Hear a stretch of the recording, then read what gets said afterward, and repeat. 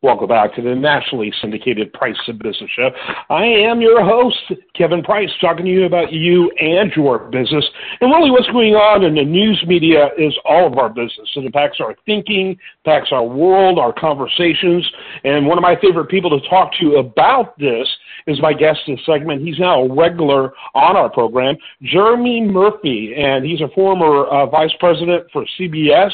Really one of the most humorous media critics out there. His book is phenomenal that I'm going to let him talk about.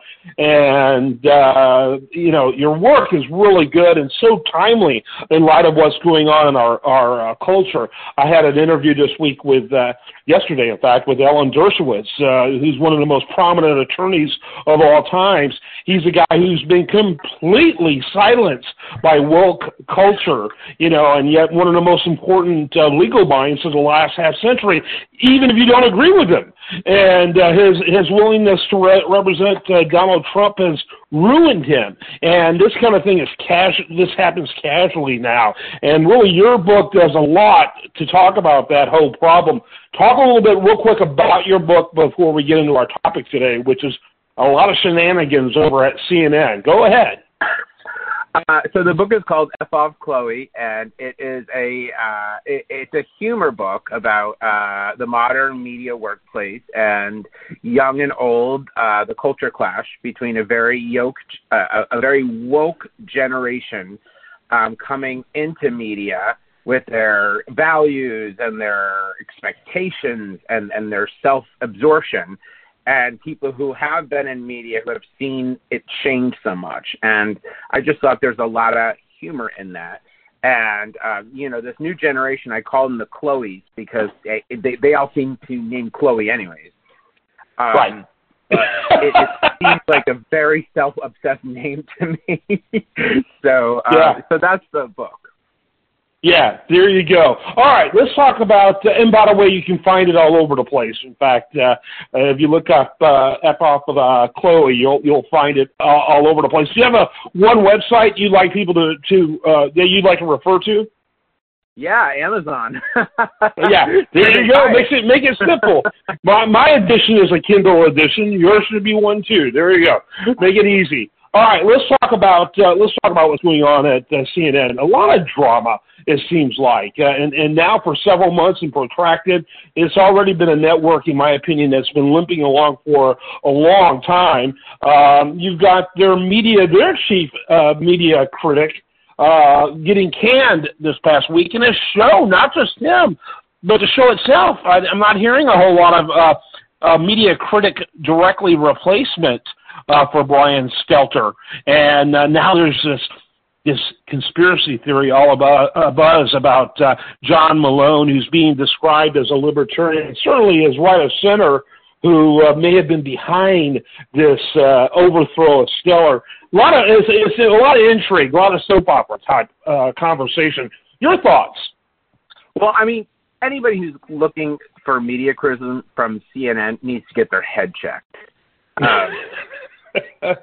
Honestly, if anything, they need to be under the microscope. A lot of these are remnants of the Jeff Zucker regime, and he was like a crack dealer. And they got very, very high on Trump being in office. And once Trump left and there wasn't as so much breaking news, it kind of crashed. And, the revenues and the ratings crashed. And that was kind of the bellwether to get him out of there. And, Zucker's always been kind of, he doesn't really have ideology except ratings. And Trump played really well.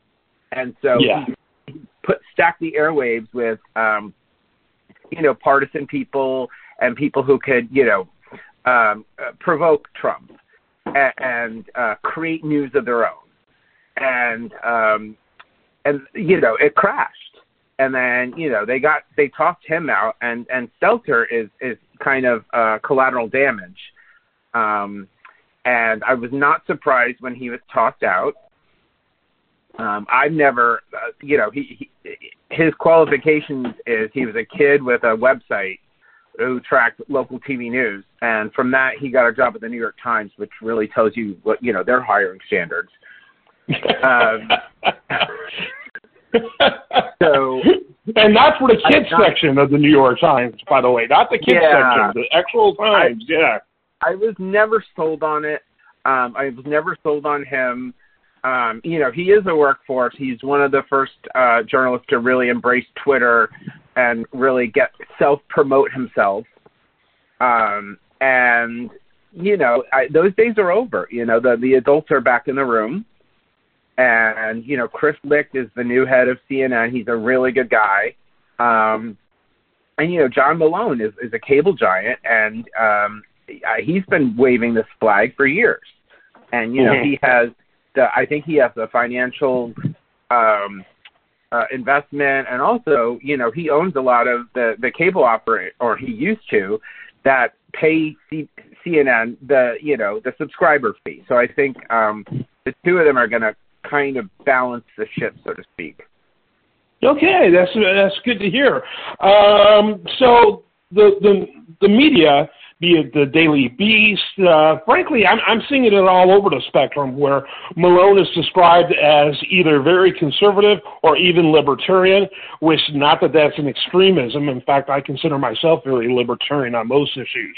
But where would you place him ideologically? Is he an ideologue, or is he just very pragmatic and would like to see good things for something he's investing a lot in? Well, I'm fascinated when people describe media moguls as conservative or liberal or whatever. No, they're businessmen. Money is their ideology, and what plays, the stuff that gets the most money, the most subscribers, the most advertisers, is their church. Okay, these people are not bringing, the Fox News, the Murdoch is a little conservative, but if there was money to be made on the other side, he would have done it. So they follow the money. They're not following any scriptures. Yeah. It's an interesting thing about Murdoch's media outlets. They've raged to totally insane, like Sky News Australia, which makes Fox News look normal at times, to Sky News UK, which is one of the most center-balanced news sources in the world. Exactly. I mean, it's highly rated, and it's not so much them looking at the ideological, landscape of the country as if the underserved ideological landscape in the country that ultimately determines this type of thing. In that same vein, what I've never understood is how in the world does CNN own CNN and HLN, which, is now like a weak version of Oxygen, network. Right. It's like, why would you waste that on a weak version of Oxygen? It's so bizarre what HLN is. Little news in the morning, and then it goes off into true crime. Many shows, 10, 15, even longer years old. You sit there and you scratch your head. When in our landscape, Fox pretty much has it all on TV when it comes to all things right of center, even though it's more bizarre than that. You know what I'm talking about. There was plenty of room, which now I kind of see News Nation filling that void. It seems more right of center than anything, in spite of the Como being added.